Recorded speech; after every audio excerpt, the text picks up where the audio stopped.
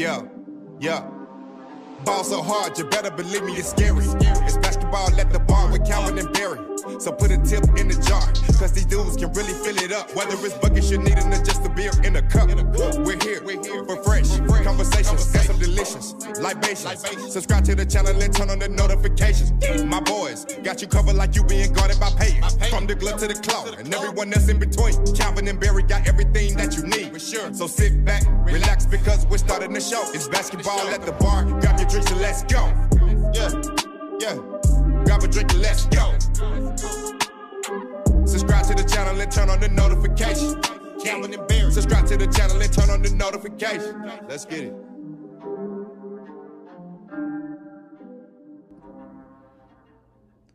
What up, ballers? Welcome to Basketball at the Bar. Join us live every weekday for the best NBA podcast here on YouTube, where the takes are hot and the drinks are cold. There's no dress code, and you can take us wherever you go. So pull up a stool, drop a like, and don't forget to subscribe. This is Basketball at the Bar. Grab your drinks and let's go.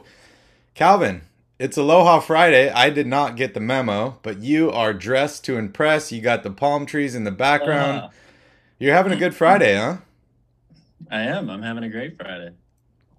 Unfortunately for Mike. Not as great as Mike is, but... Yeah, I was going to say, unfortunately for Mike, the Warriors, they finished business yesterday. They advanced to the NBA Finals. We're going to talk about that here in a little bit, but we got a full menu for you guys today.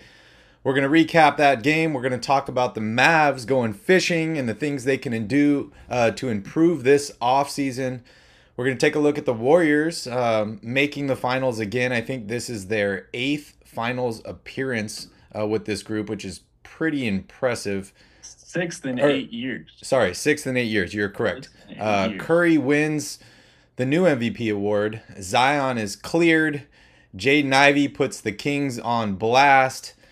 And then we're going to finish the show with a preview of today's game and Q&A. So let's jump right into it. Please, everyone that's watching, hit that like button, hit that subscribe button. We greatly appreciate all your support. And we're here every weekday for Kings and basketball content for all you guys. So Calvin, let's jump right into it.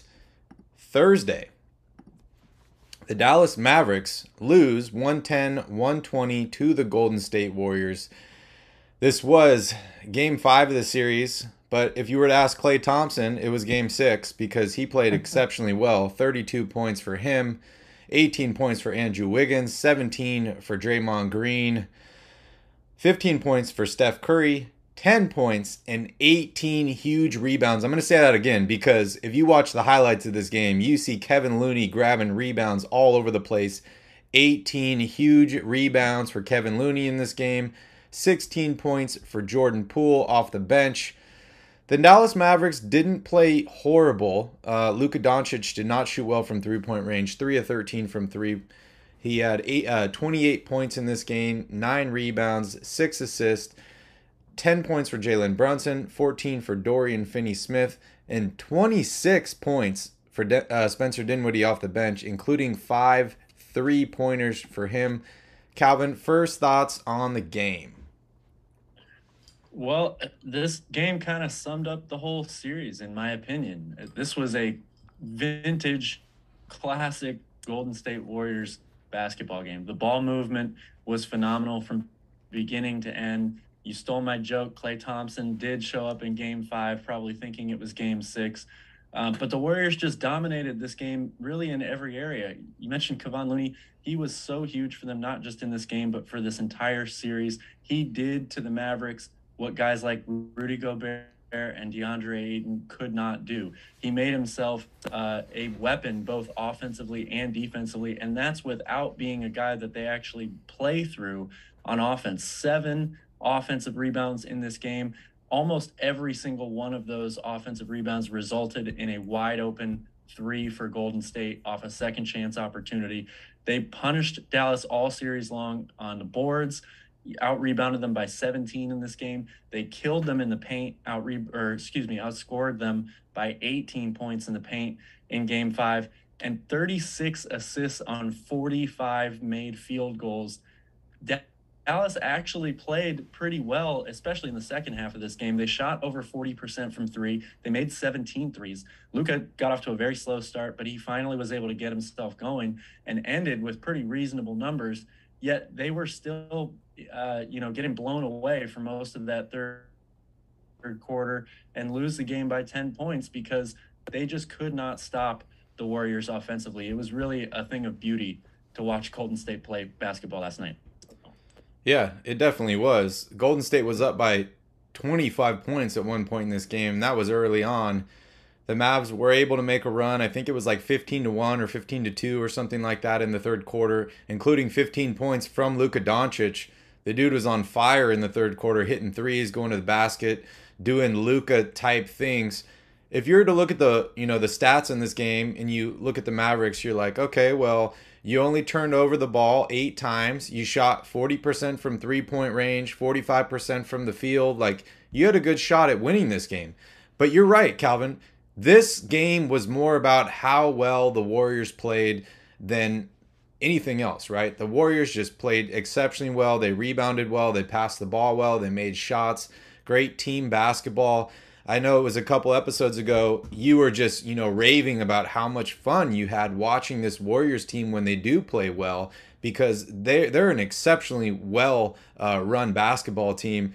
I was watching a video last night. I was having some problems sleeping, so I was up late, and I was watching a video of Iman Shumpert. And it was a very clickbaity title, Why Iman Shumpert Hates the Warriors, blah, blah, blah. And, he goes into talk, and he's like, the Warriors, they just, they didn't play the style of basketball that I learned was the style that you play to win, right? Like, you warm up by going inside, making some shots, and once you heat up a little bit, you feel a little bit better, and then you start shooting threes and stuff like that. He's like, the Warriors, they never played like that. As soon as the ball tipped off, they were already hot from three, and they just started shooting threes. They didn't need to shoot that many threes in this game. Yes, they shot well. But it just goes to show how well-rounded this team is. And they can pretty much do anything. They can match anybody's playing style. They're so versatile. And they're heading back to the NBA Finals. They are. And actually, it's a good point that you just brought up there. Everybody's enamored, obviously, with the way Golden State shoots the three. They've got the Splash Brothers, all that stuff. But the reason Golden State is as good of a team as they are, and the reason they've been a dynasty or been around for as long as they've been around, is because they're smart enough to know when not to settle for those threes. I mentioned they beat the Mavs in points in the paint in almost every game, might have been every game in this entire series. They're really, really smart at knowing when to take those threes, when they're hot, all that stuff, when they've got all the momentum, but also knowing when they need to get easy buckets, whether it's to stop a run or just to get somebody else going, to set up plays, plays that are coming after that, where they're going to look like they're driving inside or throwing it backdoor for a cut, but instead it leaves somebody wide open for three in the corner. They're just so dynamic offensively with how they move, both without the ball, the movement with the ball. It makes it so difficult for a defense to stop, especially when they're clicking on all cylinders like they were last night. Yeah, I couldn't agree more. Shout out to Mike here in the chat. Did I say Kevin Looney? I meant Kevon Looney. If I said Kevin Looney, my apologies. Also, want to apologize to everyone if we're cutting in and out here. The internet is not as fast here as it's been for the past couple podcasts, so just please bear with us here. We'll get it figured out. But yeah, it's a tough loss for the Dallas Mavericks and for fans like Mike Monticello. But hey, guys, you made it to the Western Conference Finals. Like, come on. Like, no one expected you guys to make it this far. It's a great building block. I consider this season as a grave success for the Dallas Mavericks, and I expect them to build off of this and get stronger. We'll talk about that here in a little bit. But Mike has a question here. How can the Mavs address the center position next season? Thoughts on moves they need to make? We'll talk about that here in a little bit, Mike, so you just got to stay tuned. Calvin, anything else you want to mention about this game? I just echo what you just said, basically. Luka was so great this whole postseason. The future is definitely bright in Dallas for a lot of reasons, but Luka is obviously the biggest one of those, right? And they fought hard. They did things that nobody really expected them to do in these playoffs. They had a fantastic season from start to finish. They were one of the top 4 teams in the Western Conference basically all year long. It's not like they came in and shocked anybody by being the 7 or 8 seed in this postseason. They validated where they're at. They're here. They're here to stay. Just like a young Memphis Grizzlies team, I think you can expect to see the Dallas Mavericks be competing deep into the playoffs, the Western Conference playoffs, for a long time to come. Yeah, and I think they overcame a lot of diversity or adversity this season as well, with the injury to Luka Doncic in the first round, trading Kristaps Porzingis at the trade deadline, bringing in a new head coach and Jason Kidd. They had a great season and a lot of things to build off of. I know I said that already, but it's just how I feel, right? Is a lot of positive things. It's a building block. You don't build a whole house in one day, or Rome was not built in a day. Some big strides for them, and congratulations to them and their fan base, because you're right, Calvin. I think they will be back in the Western Conference Finals and probably the NBA Finals sooner than later. What up, Progressive G? Good to see you here. Thanks for joining us. All right, let's move on, Calvin. Let's talk a little bit about the Mavs going fishing. And I just want to know from you, if the Mavs are fishing, who's driving the boat? Well, I think it's pretty obvious that Luka will be driving, right? Well, I mean, the thing is who's driving is not the guy that's reeling in the fish. If Luka's reeling in the fish, he can't be driving. Or is he driving and somebody else is reeling him in? I don't know. Maybe Mark Cuban's driving. I'm not sure. Mark Cuban's serving martinis to all the players probably, and Luka's probably drinking beers, so he probably can't drive. Beers all day. But all right, so let's jump here into the off season. Before we can address off-season needs and all that, I'm going to give some context here and break down the Dallas Mavericks payroll for next season. We touched on this about a month ago, I think in the first round, but I might as well just touch on it here again. As of right now, they have $151 million committed to this roster next season, which is significantly over the salary cap.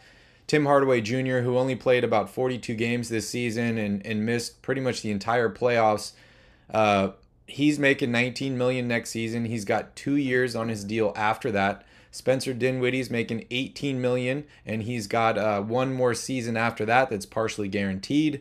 Davis Bertans, another guy that was picked up at the deadline, is making $16 million next season. He's got $17 million the season after that, and then a $16 million partially guaranteed deal for 2024-2025. Dwight Powell is entering the last year of his deal at $11.8 million. Luka Doncic, he's only 23. He enters into the first year of that 5-year Supermax contract for him, $35.7 million. And then he's got 4 years after that, including $47 million in 2026-2027.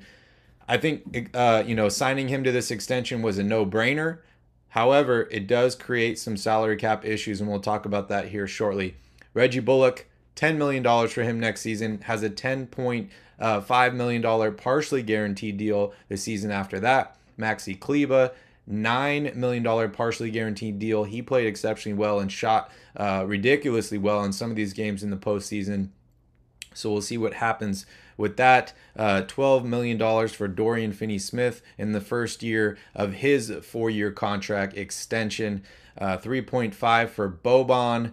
3.4 team option for Trey Burke. It's a player option for Trey Burke. $3 million for Sterling Brown on the last year of his deal. Josh Green is just finishing up the first half of his rookie contract, so he's got 2 more years of team options. The first one at $3 million. Jalen Brunson, restricted free agent at the end of this season. Frank Ntilikina is coming back, $2 million partially guaranteed deal next season, and 2.1 for Marquise Chris.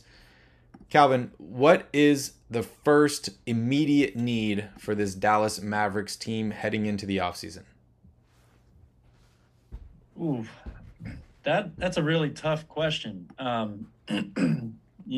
think a lot of people would be quick to jump and say, re-sign Jalen Brunson, right? He was so good for them this year, and emerged really. I think he convinced everybody around the league that he's a starter and no longer a backup. And they started him, for pretty much the entirety of the end of the postseason run.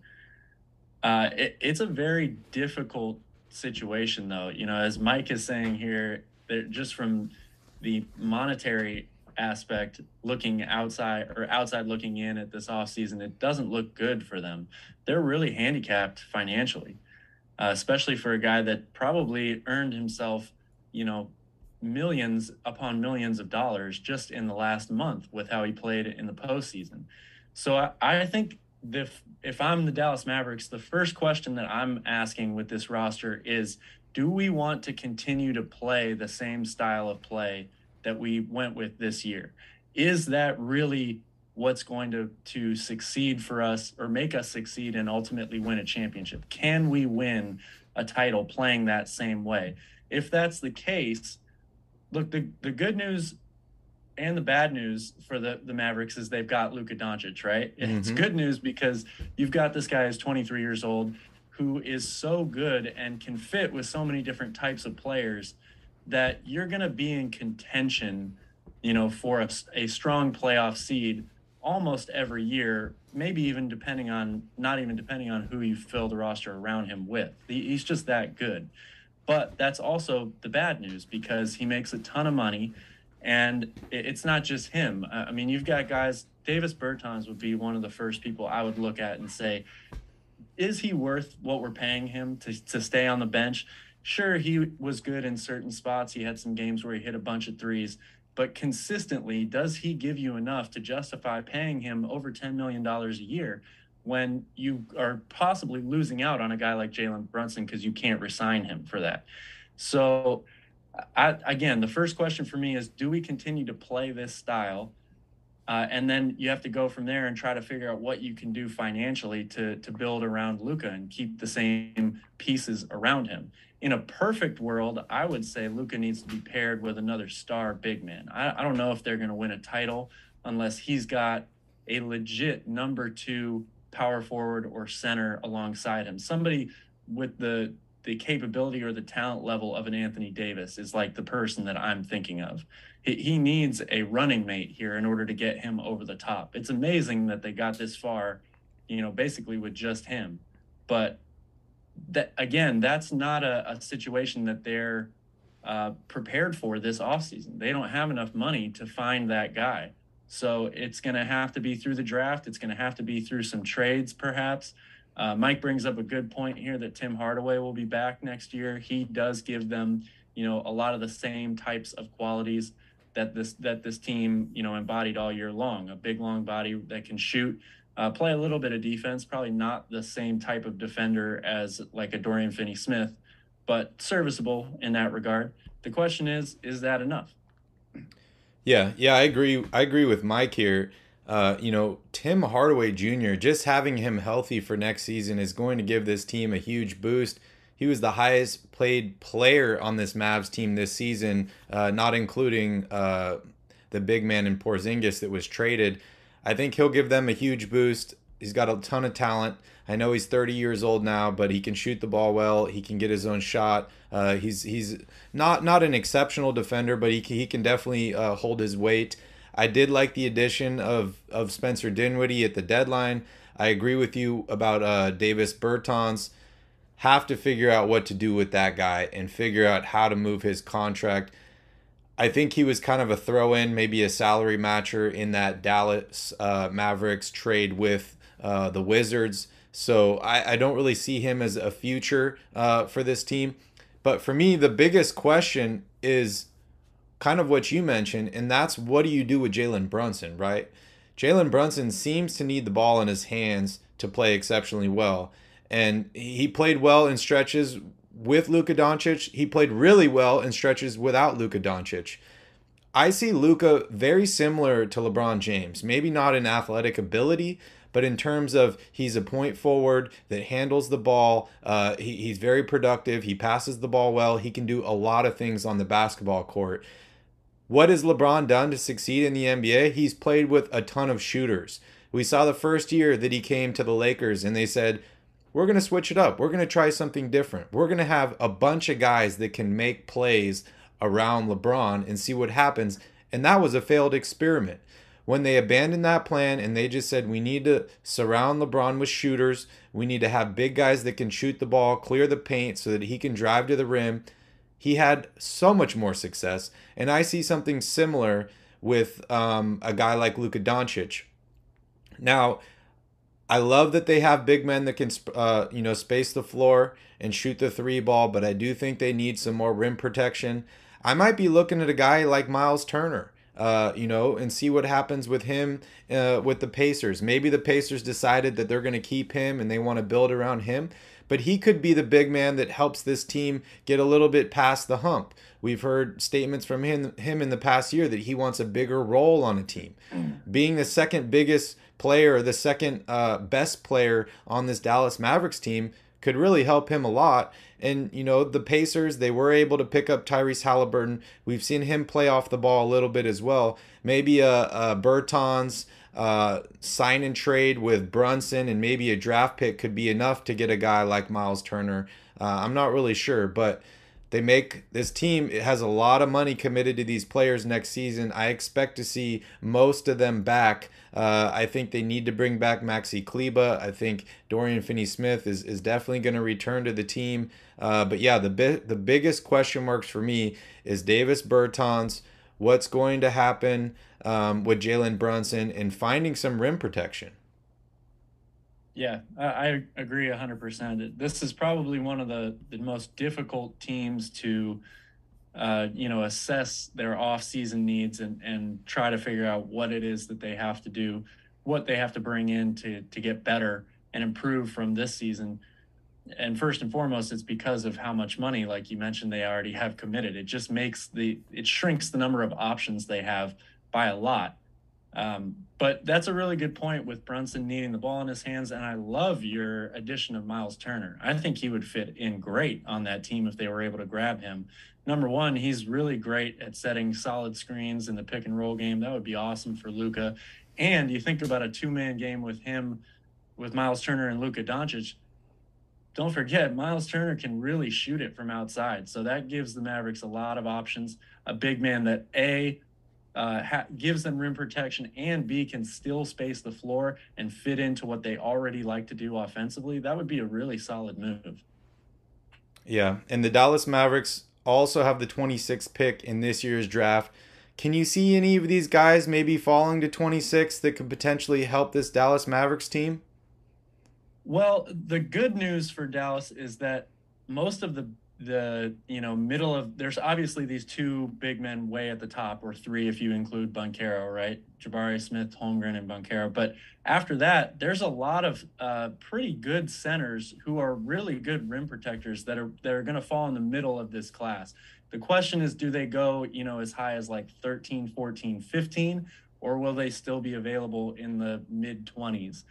That's a really hard one to answer, but somebody like, I believe Mark Williams is the guy from Duke. It's like six blocks a game or something crazy. Yeah, huge rim protection potential.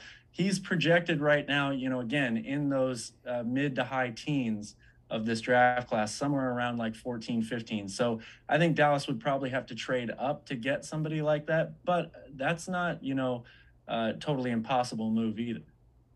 Yeah, it's also tough, right? Finding guys in the draft that are ready to perform, starting on day one.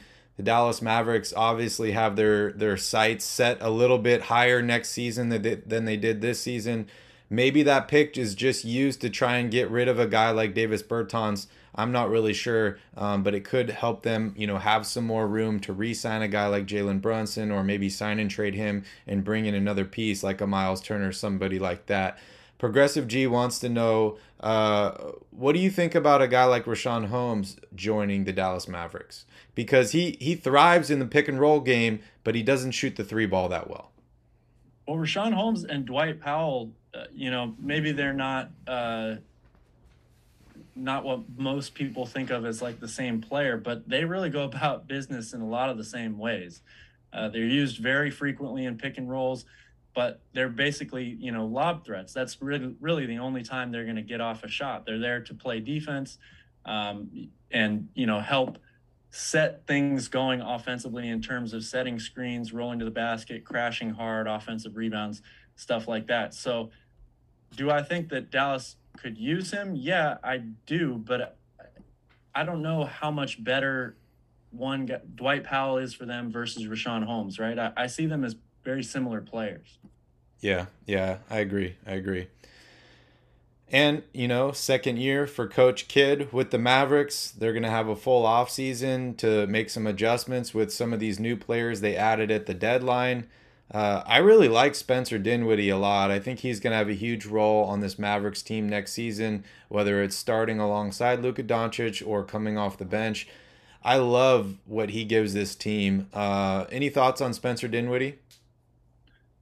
I like Spencer Dinwiddie a lot. Again, I've said it before, when they made the trade for him, I was a little confused, but he was great for them down the stretch, especially in the playoffs.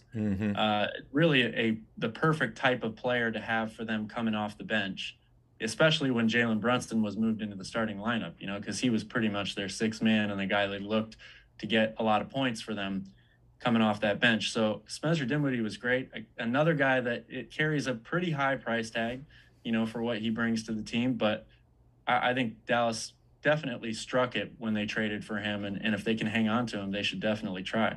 Yeah. Unfortunately, however you want to look at this, I think the Mavs are pretty much going to have a very similar roster next year than they have this year, which is not a bad thing considering they just made the Western Conference Finals. But they need to make a few tweaks, a couple adjustments here and there. If they are able to bring in another guy, maybe, like I said, a Miles Turner or somebody like that, that can help them. But they just need to get healthy. They need to build. They need to grow. And they're going to be perfectly fine. They got to figure out what they're doing cap-wise. They have to decide whether or not it makes sense to re-sign Jalen Brunson, how much money they're willing to actually pay him, first and foremost, and what that means for the rest of the roster. Moving guys like Davis Bertans that we already talked about. And one more note just about Rashawn Holmes, because I agree with Progressive G here that he has definitely shown more upside than Dwight Powell. But the other side to that is, depending on what team you play on and what style or system that team plays, your upside can be capped. It can be maximized out at a certain level. And if Rashawn plays with a team like Dallas, again, we talked about, do they continue to play that same style moving forward next year and the year after that? If they do, I don't think Rashawn can really grow into a bigger role on that team and then eventually get better than what Dwight Powell already is. Yeah. Well, enough talking about the team that lost. Let's talk about the team that won, the Golden State Warriors. And yes, I effed it up in the intro. This is their sixth time in 8 seasons making the NBA Finals. I think it's safe to say they deserved a little break after making it that many years in a row, winning rings. I want to know from you, Calvin, what is so important about this year, the Warriors making the finals, and what does this mean as far as their legacy, especially a guy like Steph Curry, because he could win another ring here, and that ties him with some of the greats. Yeah. I mean, like we've discussed on this show before, in terms of your legacy, the Warriors' legacy and those individual players, Curry, Thompson, Draymond Green, their legacies are already written. They're already set in stone. This just adds to it. I mean, a fourth title for Steph. You're going to hear more people talk about him as a top 10 player of all time. Rightfully so. They're a great team. They're great players. Whether or not they win this title ultimately doesn't change anything for me. I still view them as some of the greatest players that I've ever had the pleasure of watching. Again, I just think it's kind of ironic that everyone is talking about Steph and the fact he doesn't have a finals MVP, and he is the first person to ever win the conference finals MVP. So that's a little funny to me, but Yeah, it's official. Curry wins the Magic Johnson Western Conference Finals MVP. We'll see if he can win a Finals MVP this season. He's got a pretty good chance here, and he's been playing incredibly well. Calvin, as far as the Eastern Conference Finals MVP, do you have a favorite right now? well, I think it's got to be Jason Tatum. I mean, he's been the best player on that team through the entire postseason. Jaylen Brown has had some really, really good games. He's been playing but incredibly well. He has not been as consistent as Tatum has. I think it would be very surprising to me if Boston wins, unless Tatum has just a pretty rough game and Jaylen Brown goes for like 35 or something like that. I'd be very surprised to see anybody not named Jason Tatum win. Yeah, the luxury of having those two guys is really incredible because it seems like every time that Jason Tatum seems to have a mediocre game by his standards, Jaylen Brown just seems to like play exceptionally well. So shout out to them for drafting well, developing these guys, sticking with them. It was just earlier in the season, Calvin, we were talking about maybe it's time to break up this tandem. Now they're one win away from going to the NBA Finals. Pretty incredible. Pretty incredible. Yep. All right, you want to give us an update on Zion Williamson? Yeah, Zion has officially, both by his camp and by the team, been cleared to play with no restrictions. So he is, as of this moment, 100% available for the Pelicans in their entire offseason workout program. Is this according to him or according to the Pelicans? Because we know they don't always agree here. No, this is.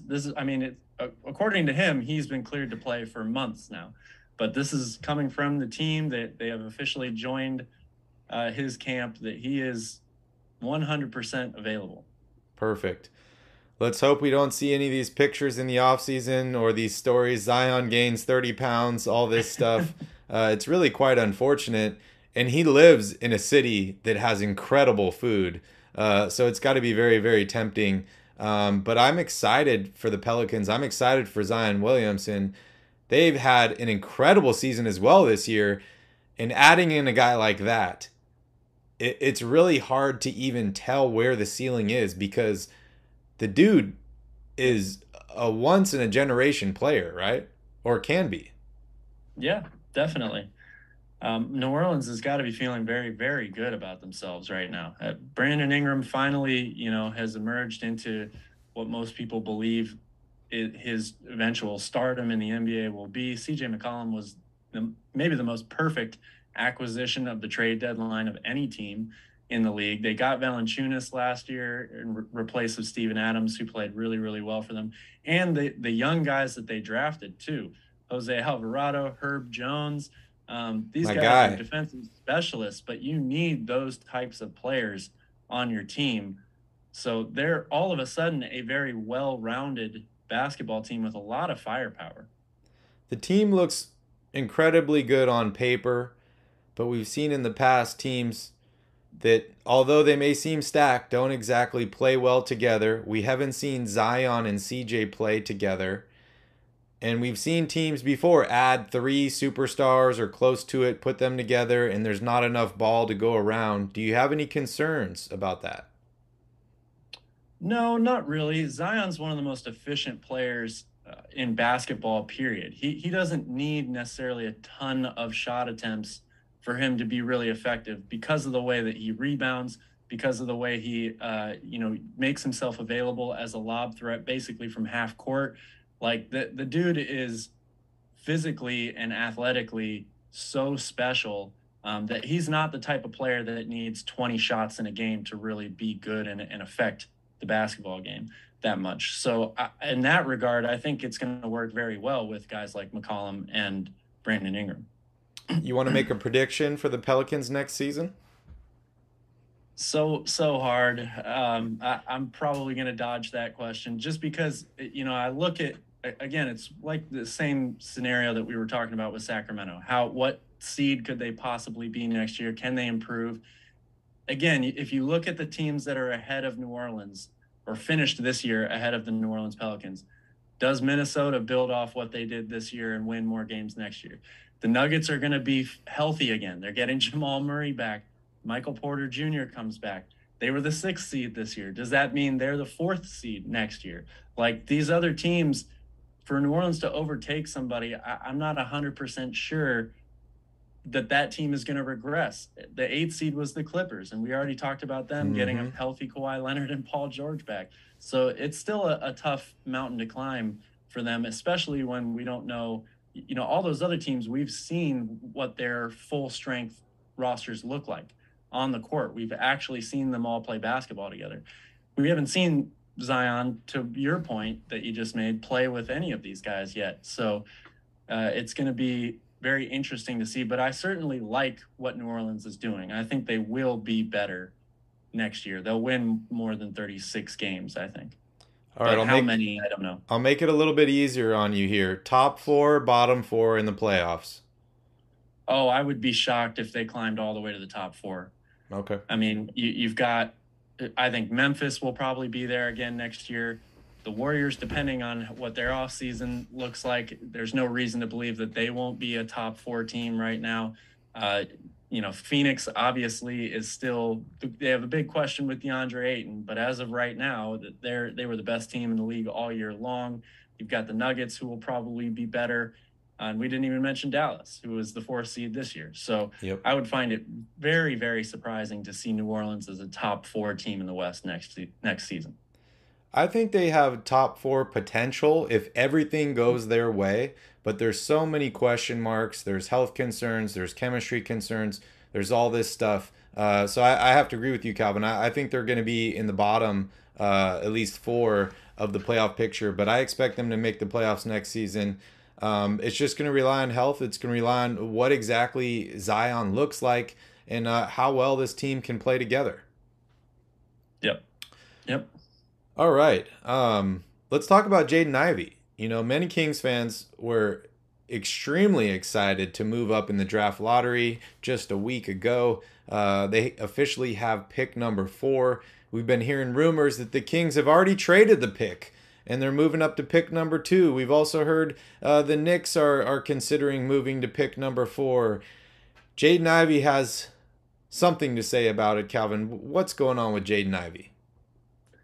Well, yes, I saw a tweet this morning from at Detroit Legacy.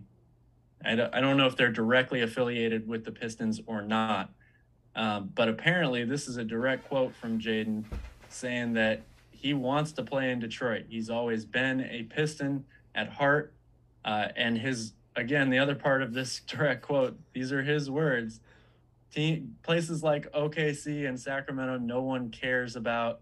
It's always been about Detroit for me.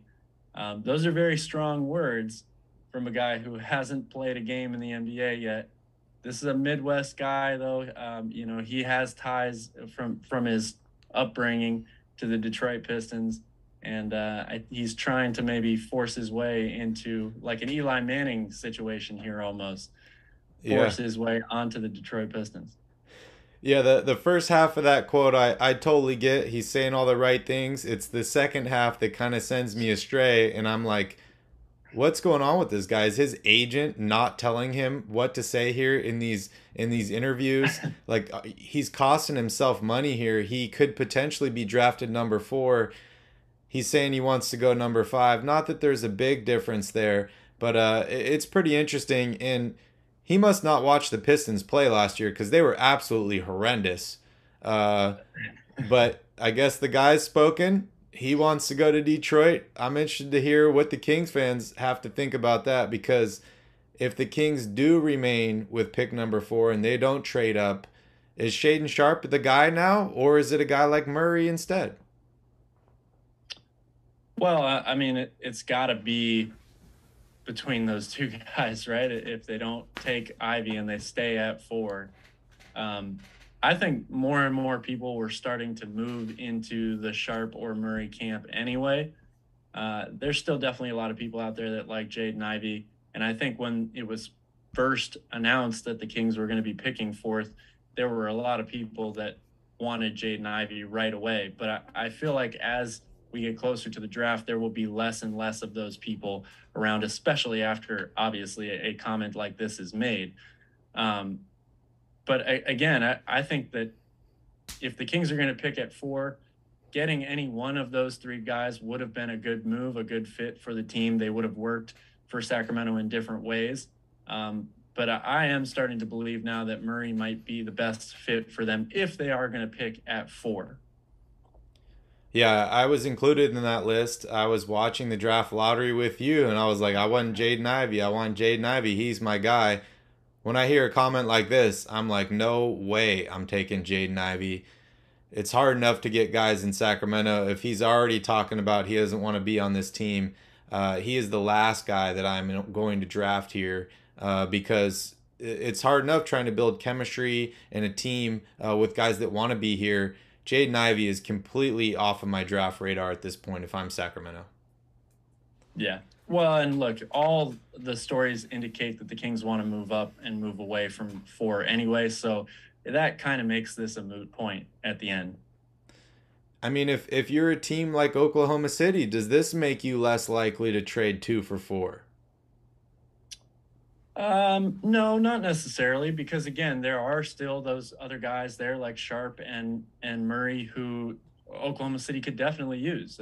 They could use another really good wing, another good shooter, a floor spacer, an all-around scorer like Murray. And don't forget, they've got a ton of other picks. So maybe we see them trade back multiple times in this first round, which would be kind of amazing. But if any team's going to do it, it's definitely them. Yeah, and maybe they're chasing a first overall in one of these drafts to give them the pick of the litter and a guy to build around. Or maybe they just don't really like a guy in this year's draft, or they don't feel like there's a franchise-changing guy in this draft. So I agree with you, Calvin. I think they are a wild card. We could see them move up. We could see them move down. We could see them move completely out of this draft.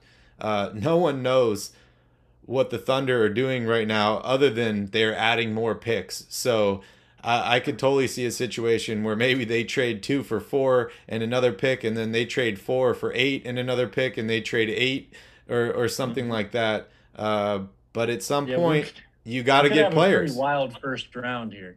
Yeah, at some point you got to get some players. All right, it's Friday. Let's talk about the game tonight, Cal. It is. You want to real quickly address this question from Progressive G, since it's related to the draft here and Jaden Ivey? Okay. Yeah. Sorry, I missed that. What do you think? There's this negativity from 18 to 20-year-old rookies that makes them not want to come to Sacramento. Probably because they've never seen us in the playoffs would be my answer to that. What about you, Cal? Well, certainly that's one thing, right? But, also let's be honest, there's not a lot to do in Sacramento. It is not the most bustling city that you could ever live in, which I'm sure is a negative factor for some people. But I also don't think this is a new thing. I mean, people are maybe trying to point like this is this generation's problem or something like that. You just hear about it more often. I mean, don't forget, Bo Jackson told the Tampa Bay Buccaneers that he wasn't going to play for them if they drafted him number 1 overall in the NFL. And that was like 40 years ago. So it still happens. It doesn't happen with every player. I think there's always a mix in every draft. Some guys say all the right things. They just want to go where whoever picks them, they're gonna be happy to feel like they're wanted and all that stuff. And other guys take a more direct approach and try to force their way out of going to a certain team. Yeah, and also my takeaway from this quote is not so much negative to Sacramento or negative to Oklahoma City or any of these teams. It's more of just, it sounds like the dude wants to go to Detroit. You mentioned that he's from Detroit or close to it.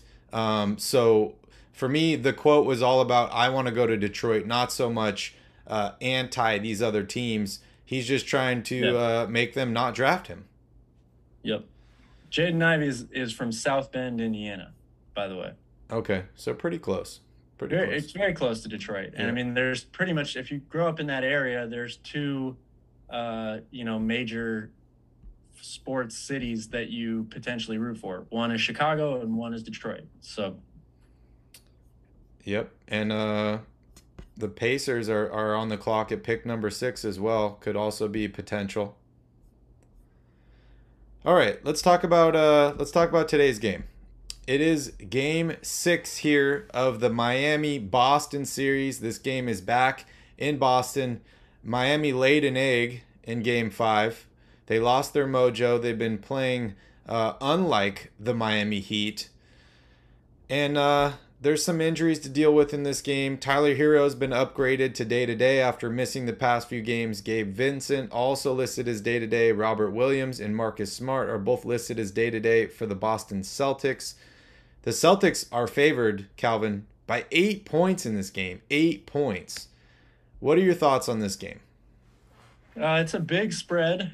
I will say that, but I think Boston closes this out tonight. I don't know if I would bet the 8-point spread if I had money on it, but I do think Boston is going to win this game. I said it a couple of games ago. I just feel like Miami is too banged up. Boston is the better team at full strength, and now they're pretty much at full strength. They have a couple nagging injuries on their team as well. But they're basically playing with their regular rotation every game, and Miami is limping along, and that just gives more of an advantage to Boston. They're at home. They've shot really, really well from outside when they've been at home this postseason, particularly guys like Grant Williams. And so, if Marcus Smart is able to go for this game as well, that gives them another shooter out there. I expect Jason Tatum and Jaylen Brown to have good games. And again, I think Miami is just too banged up and has to overcome too much in order to win this game. Plus, when you look at how well, or how badly, I should say, Miami has played offensively over the last 2 games, now to have to go on the road and try to win an elimination game, that's a very tall order. Yep. I'm going to make a bold prediction here, Calvin. I got the Heat winning this game. I think this is going to be the Jimmy Butler show. He has not been the best player on the court in this series, but he does have the potential. I think he can will his team to win one game, and I think it will be this game 6. I think the Heat force a game 7 in Miami. I'm not making any predictions on that game at this point, but I do think the Heat will win tonight. I'm expecting a huge game from Jimmy Butler, and I also expect big numbers from Bam Adebayo as well. So Miami Heat are winning game 6, forcing a 7-game series in the East, Calvin, and it's going to be exciting. It will be exciting. I would love to see a game 7. I thought the series was going 7 when it started. But yeah, again, injuries are a big factor, I think, right now for the Miami Heat. What's Tyler Hero going to look like if he does actually go? We've already talked a lot about Kyle Lowry and how whether or not he's helping or hurting the team by playing. And yeah, Jimmy Butler, look, if Miami is going to win this game, they're going to need at least 25 points from Jimmy Butler. They're going to need the team to shoot above 35% from 3, and they're going to need fast break points. They're going to need to get out in transition. They have to force some turnovers. Boston has been sloppy with the ball at times, and that is when Miami has won games and built leads in this series, when they've been able to take care of mistakes that Boston makes offensively, get turnovers, and turn those into fast break points. So that's the recipe for the Miami Heat. I'm expecting more like closer to 40 for Jimmy in this game. Come on, Jimmy. Don't let me down. Get your big face coffee ready. Let's do this. Let's force a game 7 here. Any last comments on the game, Cal, before we jump here into Q&A? I hope it's a close game. This series it's been evenly contested. We're in a game 6, 3-2 in the series, but Boston has really dominated most of the quarters in this series. They should probably have finished it off 4-1 already, in my opinion. Can Miami make this a competitive game for the full 48 minutes and not just a half or a quarter? Yep. Couldn't agree more. Well, it looks like everyone's excited for Friday. The chat is dying down here a little bit. I know you guys are excited for the finals to get started here, but hey, the round's not over yet. We potentially have a game 7 on Sunday, and then the finals will start next week. And Calvin and I will also be back next week. I'll be back in the studio Monday through Friday for all your wonderful basketball needs. We're going to be breaking down some off-season stuff. We're going to talk about the draft. We're going to be doing some NBA 2K stuff. But hey, it's Q&A, so if you guys have any questions, feel free to drop them in the chat on the side here, and we will answer them before we wrap up the show. Calvin, wow, it's been an exciting NBA playoff so far. It really has been. I know your bracket and my bracket have been completely destroyed here. What more could you really ask for, right? Like, I feel like the NBA, for a certain amount of time, you knew exactly who was going to be in the finals every single year, whether it was the Lakers, the Spurs, the Heat, the Cavs, the Warriors. It was pretty consistent there for a while. So it's exciting to see, just over the past few years, we've seen the Miami Heat without LeBron James in the finals. We saw the Toronto Raptors, hoist, a banner. We saw the Milwaukee Bucks win a championship. We saw the Phoenix Suns make the finals. Now we could potentially see a new era of the Boston Celtics making it. I know people are tired of the Warriors making it, but this is a great season for them, a great comeback story. So just an exciting, year of basketball, an exciting decade here of basketball, and I'm excited for the finals. But I'm not giving up on this Eastern Conference Finals yet, Cal. As you shouldn't. Hold on until the bitter end, right? Yeah. Progressive G said, if the Warriors win this finals, where do you rank Steph Curry all time? Is he a top 10 player?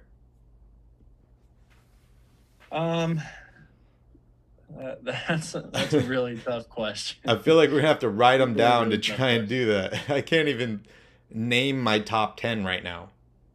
Yeah. Well, look, first of all, I'll say this. In my opinion, when it comes to ranking individual players, the overwhelming majority of people put too much of an emphasis on championships. Yep. Do they matter? Yes, of course they matter, but they're not individual awards. They're team awards. A championship is won by a team, not a player. So that's why I consider LeBron the greatest player of all time, even though Jordan has more rings than him. That's why I consider Wilt Chamberlain a far superior player than Bill Russell, even though Bill Russell has way more championships than he does. So when it comes to Curry, he's a fringe top 10 player for me, whether or not he's got 4 or 3 rings. I'm not sure that him winning would just the fact that he's got 4 rings bumps him into my top 10 anyway. Yeah, I think he's one of the hardest players to rank as far as all-time greats, just because, what he did to change the game was completely incredible, but it's hard to really, rank that and try and figure out how that balances with his skills. There's definitely some things that he's not exceptional at. And most of the guys in my top 5 at least are exceptional in every single category or very close to it. Steph Curry is by far the best shooter of all time. I think he's maybe top 2, top 3 ball handler of all time. Obviously a great competitor, has been on a great team. He's a great leader, all this stuff. I think he's in my top 10, but I would have to revisit and count all those guys because there's a lot of amazing players just swirling around in my head right now. It's an awfully hard list to crack. And yeah, it's really hard to rank. Calvin, do you watch the Impulsive podcast? I do not. So Logan Paul, that's his podcast. He was at VCon last week, and he's got a really interesting interview with Snoop Dogg, and he did it at VCon. I recommend you check it out. It's very, very interesting. Anyways, they talk about things like NFTs. They talk about LeBron James, Kobe Bryant. Snoop talks about, the last time he saw Tupac and a bunch of interesting things. It's a really, really cool podcast. But one of the most interesting questions in that is they talk about Michael Jordan. Snoop Dogg has never met Michael Jordan. He really wants to meet him, and he's never met him. I thought that was incredible because if I were to look at a guy like Snoop Dogg, I'd be like, dude, you can meet whoever you want, right? If you're like, I want to go say hi to Jordan, you can meet Jordan. He talks about he was on his way to go see Prince's house. He talks about how he got Kobe to come see him and all this. Then they talk about top 5 players of all time in the NBA. Can you guess who Snoop's number 1 player all time is? And remember, he is a Lakers fan. 100%. It's got to be a Laker, right? It is a Laker, but which one? It's probably Magic. You got it. Magic Johnson, number 1. And then he goes on to say, well, where do you rank Michael Jordan? And he just says, top 5. Then he says, where do you rank LeBron? And he says, top 5. And then he says, LeBron's got 2 numbers in my top 5, 6 and 23. So I thought that was pretty interesting. If you're filling out your top 5 and you got Magic Johnson, he's probably got Kobe in there, right? And then you got Jordan. He's got to have 2 spots then also, right? 8 and 20. Yeah, right. And then you got LeBron twice. So pretty interesting. But anyways, you guys should definitely check out that podcast. It was very, very entertaining. And he also talks about his relationship with Martha Stewart and how Martha Stewart spent more time in prison than a lot of people that he knows. So it's pretty interesting. Pretty interesting. Yeah, I'm sure it's very entertaining. But yeah, when it comes to the top 10 list, it's such a difficult thing to rank. I don't know if there really is a right or wrong answer. It's so hard to compare different eras, different positions, all that stuff. I'm shocked that Snoop hasn't met Jordan either. It seems very surprising to me. Jordan is a very reclusive superstar, though. He actually said that he had an opportunity to meet him once, and he was talking about, we get offers all the time to do all these things. He said he's chasing Shaq because Shaq is the guy that's on every commercial and does everything, and he loves the business sense of Shaq in Magic, and he's chasing him. And I think you can tell that, right? Like, you see Snoop on more and more commercials every single day. He also talks about buying back Death Row Records and all that stuff. But they're asking him, they're like, you must get so many offers to do things. What's the biggest offer you've ever turned down? And he said, I actually got an offer to DJ at a party for Michael Jordan, and I turned it down. He said he turned it down because he had a lot of other things going on, and he already had other things scheduled, and he's put them on the list. And then he says, I don't want to meet Jordan that way. I want to meet Jordan as a fan, like, what's up? I'm a fan, I loved watching you, all this, can I get a picture? And I'm out. Versus working for him, working at a gig and be like, yes, sir, boss, I'm a DJ again here for you. So just. Well, that's probably why he's never met Jordan then. I'm sure Jordan heard, Snoop didn't want to DJ your party. And Michael was like, okay, he's pretty much dead to me then. That definitely sounds like something Michael would say, right? He took it personal. Personally, as he would like to say. Progressive G said, Warriors fans are gonna say he's borderline GOAT if he wins. They're already saying that, Progressive G. A lot of Warriors fans already think that. I'm looking at you, Pat. I'm looking at you. And borderline is a stretch. They're already saying he's the greatest, no question asked. Top 10, top 5, it's really so hard to rank. I just urge everybody, age is a number, top 10 is a number, like, just worry about enjoying these guys and watching them in real time. You don't need to compare every single person, every single player. Just enjoy watching great basketball because there's been thousands of NBA players in the past, hundreds of thousands. There's been a lot of greats. There's going to be many to come. And the top 10 could very well change in the next 10, 20, 30 years. So just enjoy them while you can. Enjoy them while you can. All right, Calvin, I think we're ready to wrap up the show here. You got any last thoughts? Have fun watching the game today. Enjoy your weekend. We'll be back on Monday. Yeah, thank you guys so much for joining us for another episode. We greatly appreciate you spending some time in your day to hang out with us. Please hit that like button. Please hit that subscribe button. Hit that little notification bell so you get notified every time we put out a new video. And I'll be back in the studio next week with Cal. So make sure you guys tune in on Monday to see us. We will be back. Enjoy the game tonight. Thank you so much for watching. And also, don't forget to tip your bartender.